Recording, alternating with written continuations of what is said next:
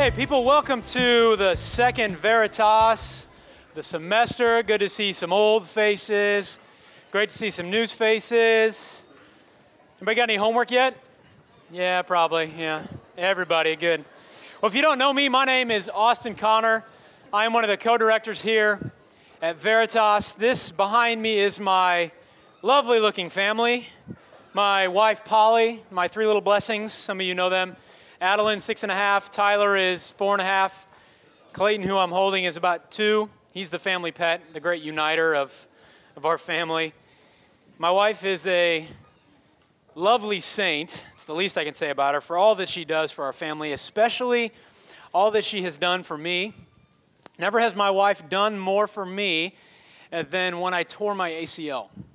So about 2.5 years ago, I was playing basketball once a week, and I tweaked it going down the lane. I was about to, dunk on some poor soul. Everybody laughing. So I tweaked it a little bit and took a few weeks off, had to do some PT, gave it a rest. And my first time back, about a month and a half later, I was kind of joking around like, yeah, man, I hope I don't tear my ACL. Ooh. First play, I went to make a cut down the lane. The lower half of my leg stayed. The top half just went, and it was bad. It wasn't one of those, maybe I did something. I was on the floor screaming at the top of my lungs. If you were present there, you were feeling awkward because everything's dead silent. This guy's screaming on the floor, crying like a baby. It was bad. Tore my ACL, tore 30% of my meniscus. Got some pictures of the recovery there. It's me laying in bed, my daughter's on the ground there. You can see. God bless her. Another one, this is for about 2 or 3 months. This was the bedtime routine. I got a big couch cushion there, putting my leg up, reading for bedtime, and my wife, she's taking care of, we had 2 kids then, but I was the 3rd kid. One of the worst moments of the recovery, I get migraines sometimes, and if I take some medicine, I think I can get ahead of it, but one time I didn't, and I got it, and if you have migraines, you got to go to sleep. I couldn't go to sleep because my leg hurt so bad, so I had to just deal with like a 3 to 4 hour migraine. I'm, again, curled up in the fetal position, praying, Jesus, take me home. It was bad. It was a lot of pain. I tell that story because it illustrates a truth that a lot of times I wish weren't true.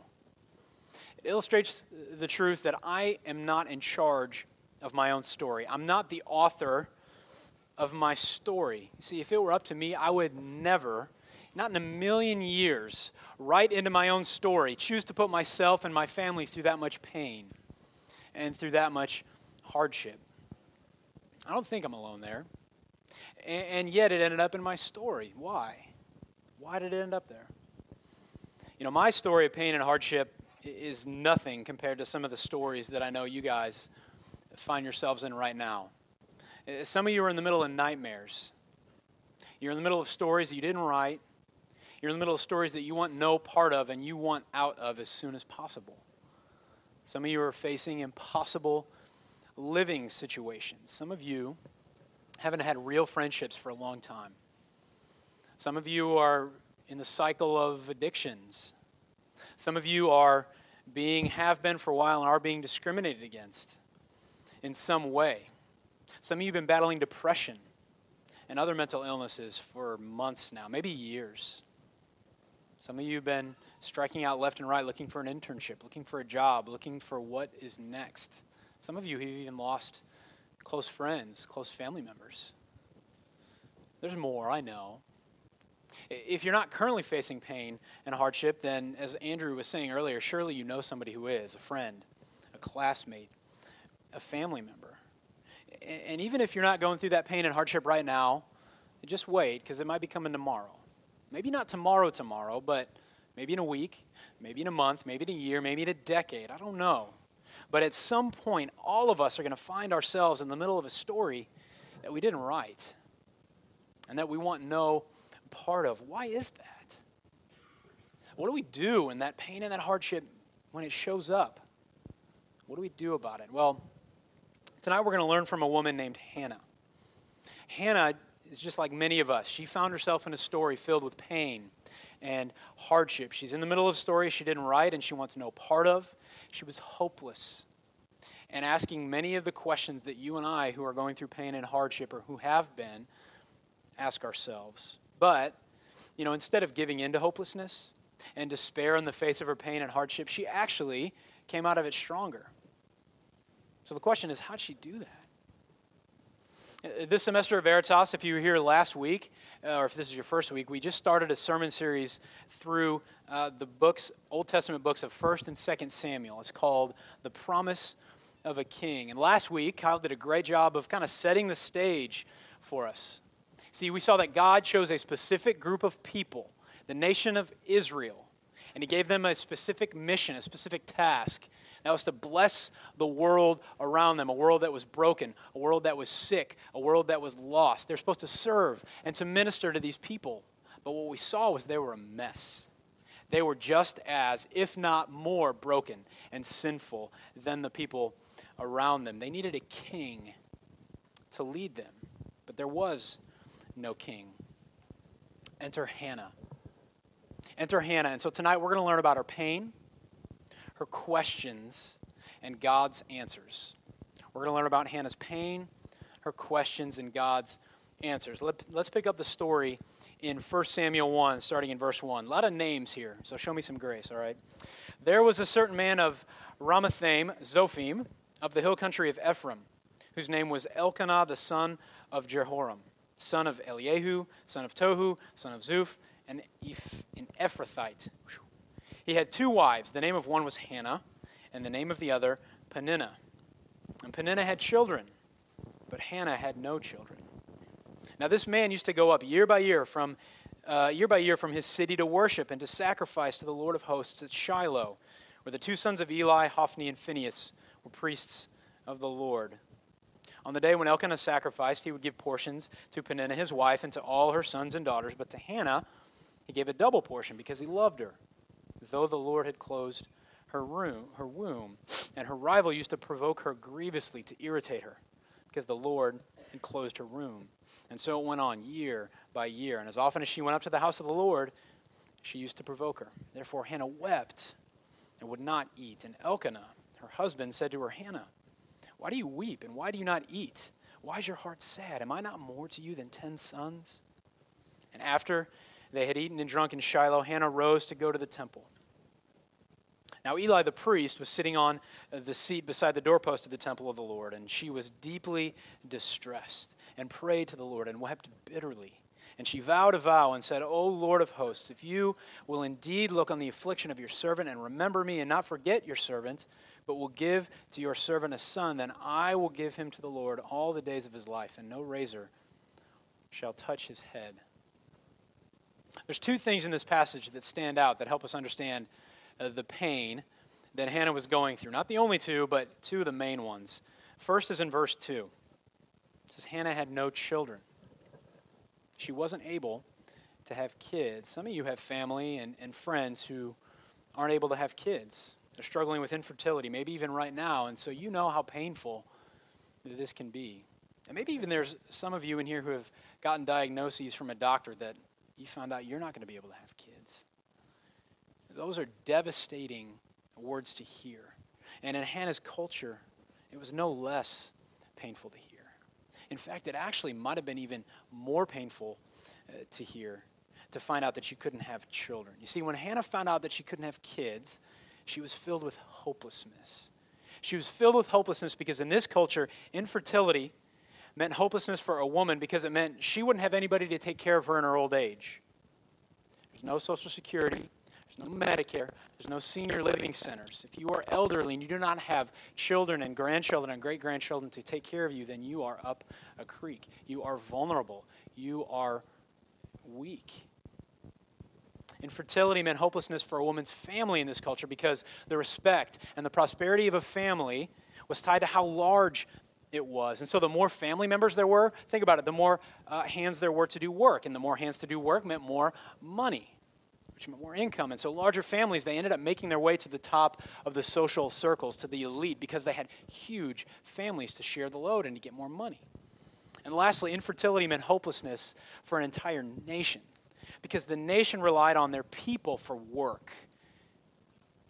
See, they needed able bodies to increase the workforce. And if you weren't able to have kids, if you couldn't contribute, then you weren't worth the time. You were seen by the nation as a dead weight. You were useless to them. And so oftentimes, many times, You were just forgotten about because you didn't matter. And so when Hannah found out that she couldn't have children, she felt the weight of all of these. And so what about you? What about me? Where do you feel the weight of hopelessness like this? Is that medication not working? Is that plan for whatever it is falling through? Is that struggle against the sin? Is it too much? Is that search for friends not going like you thought it would? Whatever it is, where do you feel hopeless? Another clue we get, second one, to help us understand Hannah's pain, is found in how she's being treated by her rival, Peninnah. Back in verse 6, it says, her rival used to provoke her grievously to irritate her because the Lord had closed her womb. And so it went on year by year. As often as she went up to the house of the Lord, she used to provoke her. Therefore Hannah wept and would not eat. Quick side note, you'll notice that Elkanah had 2 wives. That's at best pretty weird and at worst very offensive. So let me say just something real quick about that. Monogamy is God's design for humanity. Okay, it's God's design for the human race. And there's just a few instances of polygamy in the Old Testament, but if you'll notice, every single time it never goes well. That's not an accident. It's because God never designed it. And the other thing is this process of having more than one wife doesn't mean it was right, but it was a common social custom. Because if you wanted your family line to continue, and that was very important, and you had a wife who couldn't have kids, you had to have the family line. And so oftentimes people would take a second wife. Doesn't make it right, but that's just kind of the culture that we are reading about here. So if you have more questions about that, come talk to me after. But back to the verses. If you notice in verse 6, Peninnah provoked Hannah. You see, Peninnah was Elkanah's backup plan. Elkanah loved Hannah more than Peninnah. But again, Hannah couldn't have kids, and so Elkanah had to keep his line going, and so he got Peninnah. You see, Peninnah had something that Hannah didn't, and that was the ability to have kids. And so Peninnah knew that she was far more useful, far more valuable to her family and to her society than Hannah. And maybe there was a little bit of bitterness towards Hannah. Elkanah loves Hannah, not her. And so in that hurt, in that pain, Peninnah is going to make Hannah's life miserable. She is never going to let Hannah forget just how useless and hopeless she is. Day after day, week after week, year after year, she's going to rip the scab open again and again and again. Can you imagine what that would be like? The result of all this, skipping ahead to verse 6, was that it irritated Hannah. That's a pretty mild word in English. The actual word in Hebrew, it's similar and it has the sense of an actual storm. Every other time this word is used in Scripture, it's talking about a literal storm. Only in this verse is it describing an emotion. Only in this verse does it highlight Hannah's inner emotional life. It's a roaring agony. She's not at peace. She can't eat. She can't sleep. She's depressed, most likely. So she has this inner roaring agony of an emotional life. Do you ever feel that at times? Are you there now? Have you been there? Are there people out there who are provoking you, singling you out, making your life a living hell? They won't let anything go.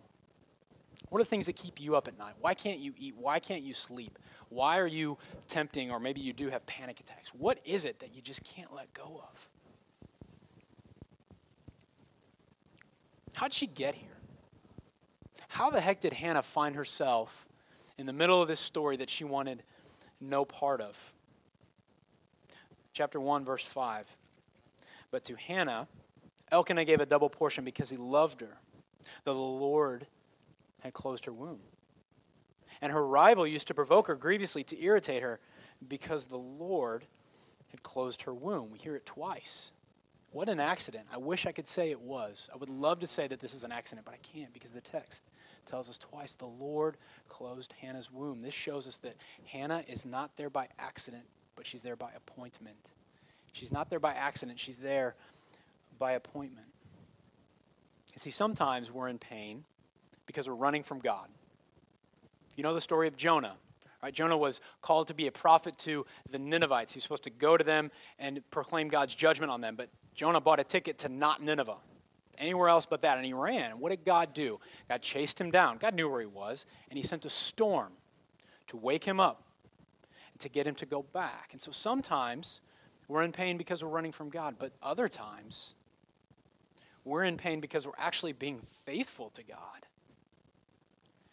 There's a time when Jesus, after he fed the 5,000 people, he tells something to his disciples. This is in the New Testament book of Matthew chapter 14. He's speaking to his disciples. This is what he tells them. Immediately, he made his disciples get in the boat. You have to get in the boat. Go before him to the other side of the lake while he dismissed the crowds. And when evening came, Jesus was there alone. But the boat by this time was a long way from the land, beaten by the waves, for the wind was against them. Did you catch that? Jesus told his disciples, get into a boat, and then a storm hit. Not just a quick storm, but they were out there for hours. They were there by appointment, not by accident. How do you think you got there? How'd you get to where you are? Maybe you're there because you're running from God. It could be. But then again, maybe you're there because you're being faithful to God. I don't know. I don't know which one it is. That's for you and God to figure out. But what I do know is you're there by appointment, not by accident. Okay, but wait a minute. Did you just say, I think you just did, that God intentionally puts people in situations where they're going to feel pain, where they're going to feel hardship, where they're going to feel hopeless? Because if that's what you're saying, that can't be right. That can't be right, because the loving and merciful and gracious God that I know would never put me in a place where I would be subject to this kind of torture and suffering and pain and hardship and hopelessness. How could he do that? Why would he do that? You ever ask yourself those questions? You ever hear someone ask you those questions and you don't quite know what to say? I've asked them. Hannah asked them. Why would God put Hannah there? A couple things to say. Let's start with this. Asking why God does what he does, it's called a theodicy. It's called a theodicy. And that's just an attempt to justify God's plans and purposes to human beings. Now, if and when we do that, we're setting a pretty high bar for ourselves. We're setting a pretty high bar for ourselves because it shows that we believe that we are capable to understand God's ways and plans and purposes. I don't know about you. It would be very presumptuous of me to say that I can comprehend God's ways, because God is doing 10,000 things at any given moment that I have no idea about. Maybe I get just a small glimpse, maybe 10%, maybe. But I can't claim to know all of it. A couple years ago, I was pulling into the public library with my family, let the kiddos out at the door, and I'm pulling in. You ever pull into a spot and you think you can make it, and then you overestimated your car's turn radius, and I didn't have the, those sensors that tell you, if you're going, so I think I'm going to make it, I'm like, gosh, dang it. I just scraped the car. I get out. My bumper's a little bit torn up. This car barely has anything. And I wrestled a long time. Don't judge me. Like, do I leave a note or do I not leave a note? Do I leave a note? Do I not leave a note? I don't want to leave a note, but I got to leave a note. So I'm mad. I'm writing a note. It's real nice, but inside I'm irritated. I'm raging on the inside, right? So I leave the note, praying that I don't get a call. A couple hours later, I get a call. Hey, it's me. Thanks for the note. Cool, man. Great. He took his car to the collision center. A week later, I get a check for $735. Woo! So, write the check. Oh, smiling, great. Love being faithful to God. All right. So, I write the check. Yeah, you get it. I give it to him. I meet up at the collision center, give him the check. Come to find out a couple days later, I shouldn't have written him the check. I should have written the collision center the check. So, what I asked the guy to do, I said, look, just tear up the check you gave me, show me that you tore it up, and then I'll go take care of it. So, he did it. Fine, or whatever. 3 months later, Summer Veritas meeting. Have some new people around. I'm talking with this guy. We're having a good conversation. He sends me a text. All right, I asked for his number, and I put my number in my phone. Up pops this check that's torn up. I lost my mind. This was the guy I hit at the library. Think about it for a second. This was the guy I hit at the library. I had no idea who I hit. And then all of a sudden I look at my phone and I see the check that he had torn up. This was the guy I hit at the library. This is why I left the note. I had no idea that this guy would show up at Veritas one day. That's why I left the note. So it was great. But after a while, he was a really nice guy. He just came to Veritas that summer, came to Veritas that fall, but kind of didn't go anymore. And didn't see him around. Still haven't seen him for a couple years. Now, in the moment, I thought when I hit this guy, when I left that note, that was the means by which God's going to bring him into Veritas, and things are going to go great, and he's going to stay here for a while. And he came for a while, but I don't know where he is now. So what's the point? I knew a little bit of what God was doing, but I don't know the full story. I don't know why he stopped coming to Veritas. I don't know where he is. I hope he's doing well. He's a great guy. I'd love to see him.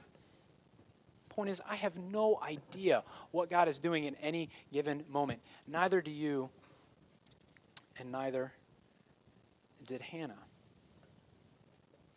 So why did God write that pain and hardship into her life? Why did he write the ACL tear into my life? Why did he write the pain and hardship into your life? It's okay to say, I don't know. Let's go ahead and state the obvious. But let me say one more thing. I want us to notice that hidden premise in this statement, the loving and merciful God that I know would never put me in a place where I'd be subject to pain and suffering. I would humbly submit that if you and I believe God is most concerned with keeping us happy and healthy, that we don't know the real God. If God is most concerned with keeping us happy and healthy, then we don't know the real God. Could it be that there might be certain situations where the most loving thing God could do would be to put us in a situation where we face pain and hardship? I just finished reading a book called The Lost City of the Monkey God. Really interesting book. It's a story of this 500-year-old civilization that was just discovered in the Honduran rainforest. Nobody had ever set foot in this jungle. Pretty cool.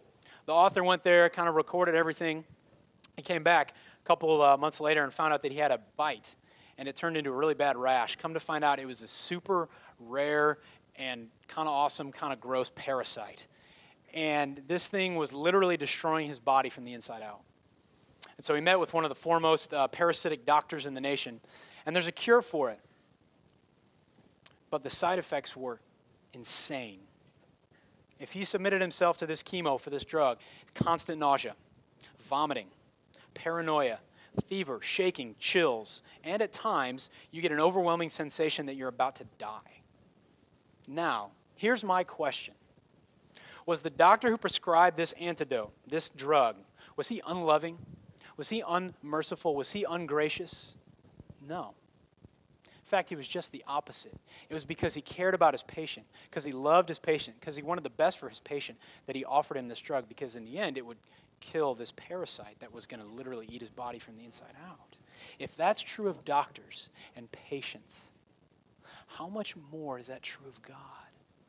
How much more is that true of God? And even if you and I cannot conceive of reasons for why God could do something, that doesn't mean that a reason doesn't exist. He's God. We are not. I don't say that lightly. That's hard. It's a hard pill to swallow, but it's true. So Hannah had pain. Hannah had questions. God has answers. We have pain. We have questions, and God has answers. Maybe not ones we'd expect, maybe not ones that we'd like necessarily, but answers nonetheless. He gave Hannah two answers. Let's go back to the story. The first answer he gave her, God reminded Hannah that he is a king who has a purpose for her pain. God is a king who has a purpose for her pain. Let's keep reading. So we'll pick up the story. Hannah had gone to the temple, right? She poured her requests out to the Lord. And this priest Eli saw her from afar praying, and he goes up to her. And he talks to her, and this is what he says to her, verse 17 of chapter 1. Then Eli answered, "Go in peace, and the God of Israel grant your petition that you have made to him." And she said, "Let your servant find favor in your eyes." Then the woman went her way and ate, and her face was no longer sad. They rose early in the morning and worshipped before the Lord. Then they went back to their house at Ramah. And Elkanah knew his wife Hannah, and the Lord remembered her. And in due time, Hannah conceived and bore a son, and she called his name Samuel, for she said, "I have asked for him from the Lord." God heard Hannah's request, and he gave her a son. She named him Samuel. And then what she did was she made good on her vow and returned him, and he was a couple years old, went back to the temple, turned him over to the priests for a life of service in the temple. And now, sometime soon after this whole episode, she reflected on what was going on and what happened and the purpose behind it. And she wrote part prayer, part song. Now, in this song, we get a little glimpse of God's purpose. I know I just said most times we don't get the purpose, but sometimes we do. Here's a case where we actually get a little bit of the purpose behind the pain. So chapter 2, verse 9 of 1 Samuel. This is part of her song. She said, "The Lord will guard the feet of his faithful ones, but the wicked shall be cut off in darkness. For not by might shall a man prevail. The adversaries of the Lord shall be broken to pieces. Against them will he thunder in heaven. The Lord will judge the ends of the earth, and he will give strength to his king and exalt the power of his anointed." Notice that last sentence. Hannah said, God will give strength to his king and exalt the power of his anointed. That's an interesting phrase, particularly when Israel has no king, particularly when things are chaotic nationally right now. Why would she say that? Well, it's a reference to sometime in the future when God is going to appoint a king. You see, what this means is that Hannah's son Samuel will somehow be used by God to bring a king to the throne. You see, here's what we know now. We have the benefit of hindsight. Here's what we know now. Samuel, this guy Samuel, grew up, and he became the person that God chose to anoint a king. That was very important. For Israel to know that God is king, there had to be someone who was able to appoint the king. That was Samuel. And Samuel's the one who anointed King David. Now, if you know the story of King David, he was the best king that Israel ever had. He was a man after God's own heart. But he wasn't good enough for God. Because David, if you know the story, was also an adulterer and a murderer. And his moral failings proved that another king was needed. And about 1,000 years after David, a woman named Mary, she had what had to be a wonderful and terrifying, oh my God moment when she's talking to an angel. The angel told her this in Luke chapter 1, "He will be great. Your son will be great, and he'll be called the Son of the Most High, and the Lord will give to him the throne of his father David, and he will reign over the house of Jacob." That's just another way to say the people of Israel. He will reign over the house of Jacob forever, and of his kingdom there will be no end. You see, Mary was told that her son would be King Jesus. And King Jesus came from the family line of King David. And King David was King David only because he was anointed by Samuel. And Samuel was Samuel only because he was born to Hannah. And God gave Hannah Samuel because she trusted that God was a king who had a purpose in her pain. See, the chain of events that started by Hannah trusting. Did she know the entirety and the depths of God's purpose for what happened when her son was born? Absolutely not. There's no way. You think she would have known 3,000 years later that be about 300 or 400 of us in this room at Columbia, Missouri, learning from her pain? No way. No way. So what's God's purpose for my pain? What's God's purpose for your pain? I don't know. But maybe I know a little bit of the 10%. I'm going to give two possibilities. Here's the first. Pain moves us to rely less on ourselves and more on God. Pain moves us to rely less on ourselves and more on God. In the book of 2 Corinthians 1, the Apostle Paul is speaking about his experience doing ministry in Asia. This is what he says to the people he's writing to. "For we don't want you to be unaware, brothers and sisters, of the affliction we experienced in Asia. For," here we go, "we were so utterly burdened beyond our strength that we despaired of life itself." If anybody ever says, God doesn't give me anything that I can't handle, just talk to this. These apostles could not handle life. Indeed, we felt that we had received the sentence of death, but that was to make us rely not on ourselves, but on God who raises the dead. There's a purpose statement right there. The pain was to make us rely not on ourselves, but on God who raises the dead. The great British theologian C.S. Lewis wrote a book after his wife died. One of the first books he wrote was called Problem of Pain. It's a very academic, abstract discussion of pain. He writes this book towards the end of his life when his wife died. It's very different from the first book, very raw, very real, wrestling about his experience with his wife's death. Read the two if you want. It's really interesting. Here, in this book, he's imagining the purpose behind why might his wife have died. He had to imagine this. This is what he says. "Nothing will shake a man, or at any rate a man like me, out of merely verbal thinking and his merely notional beliefs. He has to be knocked silly before he comes to his senses. Only torture will bring out the truth. Only under torture does he discover it himself. And I must surely admit that my wife would have forced me to admit that if my house was a deck of cards, the sooner it was knocked down, the better. And only suffering could do it." See, Lewis admitted that this pain in his life was most likely probably God's means to increase his faith in him. By his own admission, Lewis said that he thought he had a good enough faith, thought he had a good house of cards, but in the end it turned out the death of his wife showed him that he didn't. He just had a house of cards. One card, pull it out the bottom, and it crumbles. But by God's grace, through the pain and the hardship, Lewis's faith was made stronger. Now if we haven't gone through something traumatic like that, that's okay. That's not grounds to question our faith. But what this example shows us, what Lewis shows us, is that God can use tragic events like this, pain like this, to strengthen our faith. Second possible purpose that God might have for our pain is that this pain is refining.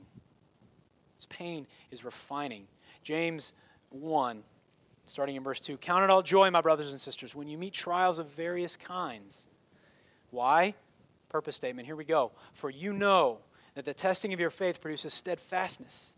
Let steadfastness have its full effect, that you may be perfect and complete, lacking in nothing." Read an article by a geologist who made an interesting claim. He said that clay has the possibility to be turned into precious gems. Clay has the possibility to be turned into precious gems. What they're finding is that clay is actually just composed of these microscopic clay mineral crystals. And what happens when you put them under lots of pressure, rather than get smaller and smaller, they actually grow bigger and bigger. So that over time, under enough pressure, what happens is they actually grow. And they grow and they become refined. And pretty soon, some of these are transformed into garnets, which are semi-precious gems. Pretty interesting. And that geological process illustrates what James is telling us perfectly. You see, pain can refine, can develop, and can purify us. It can build character. It can complete us. When we face pain and we face hardship, at least when I do, my first instinct is to say no. Get it out, get it away. I don't want it. Now, that's not wrong to do. It's okay to do. In fact, we should do it. But should that be my first prayer? I don't know. I don't think so. Maybe my first prayer should be to ask God what he wants to teach me. God, how do you want to grow me? Yes, take it away. But like Jesus prayed in the garden, not my will, but your will be done. Said God gave Hannah two answers in her pain. First, that he was a king who has a purpose for the pain. Here's the second answer. He's a king who reverses stories. God is a king who reverses stories. Back to Hannah's song. This is what she says in chapter 2, verse 4.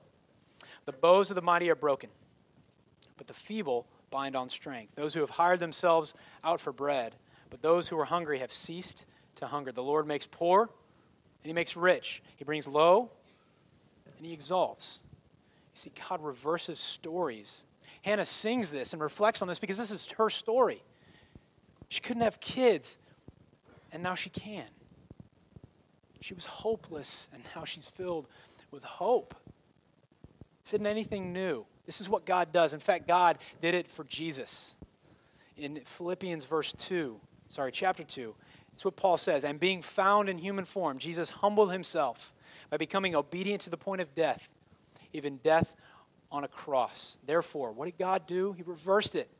God has highly exalted him and bestowed on him the name that is above every name. You see, we have a king who reverses stories. And in the person of Jesus, we actually have proof that this is true. The fact that Jesus rose from the dead and ascended into heaven and is ruling right now on earth, that proves and is the guarantee that one day life is going to be so much better. He's king right now, and he's in the process of reversing the curse of sin and pain and sorrow and death and suffering and tears and cancer and depression, whatever it is. Has God answered your prayer? If he has, you should rejoice. You should be so thankful, but you shouldn't settle. Don't settle, because God has something even better for you and for me. Has God not answered your prayer? I get it. It's hard. That's hard. Keep praying. Remember that God's a king who has a purpose for your pain, that he's a king who's in the process of reversing all of our stories. Close with this. I've talked about my mom. Some of you know. She, for the last, 20 years now, she's had multiple sclerosis. It's a disease that affects the spinal cord, sometimes physically, sometimes mentally. My mom is affected mentally especially, doesn't have any short-term memory. she also has diabetes, which is a bad combination. And so she lives in an assisted living center. She can't leave for more than a day. And this is how it's been. I've prayed for almost 20 years that my mom gets better, that this MS would stop, would actually reverse, that her diabetes would go away. But over the years, it hasn't gotten better.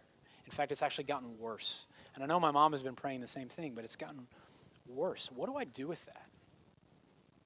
Why hasn't God answered my prayer? I don't know. What am I supposed to do with this? It's hard. But I think in the end, I need to believe and I need to trust what I'm asking all of us to believe and trust. 3 things. My mom is there by appointment and not by accident. That God is a king who has a purpose behind my mom's pain, and that God is a king who can reverse my mom's story. If not in this life, then for sure in the next life, because she's trusting in his promises. And so as the music team comes up, I want to close by reading what I think has been one of my favorite psalms, gotten me through a lot. I hope it gets you through a lot. You know, we're not the author of our story. God is. Does that bring you comfort? Does that scare you? Is it a little bit of both? God's the author of our story. He's the king who has a purpose behind our pain, the king who's able to reverse those stories. And so will we trust him? Do we want him? Will we call out to him? If and when we do, this is what Psalm 91:15 says. This is what's going to happen when you and I do this. They will call on me, and I will answer them. I will be with them in trouble. I will deliver them and honor them. Let's pray.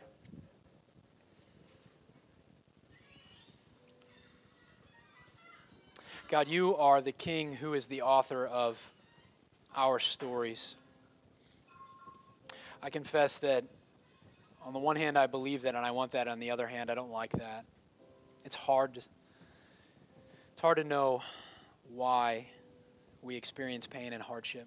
And sometimes, so often, we want the why. Maybe you give it to us, maybe you don't. If we don't get the why, Jesus, help us to believe. Help us to remember Hannah throughout our days, throughout our weeks. Help us to remind others about Hannah, that she was in pain and she cried out to you, and eventually you answered her prayer. You are a God who has a purpose in our pain and reverses our stories, and we know that because of Jesus. Would you help us to believe that more and more? And it's in your name that we pray.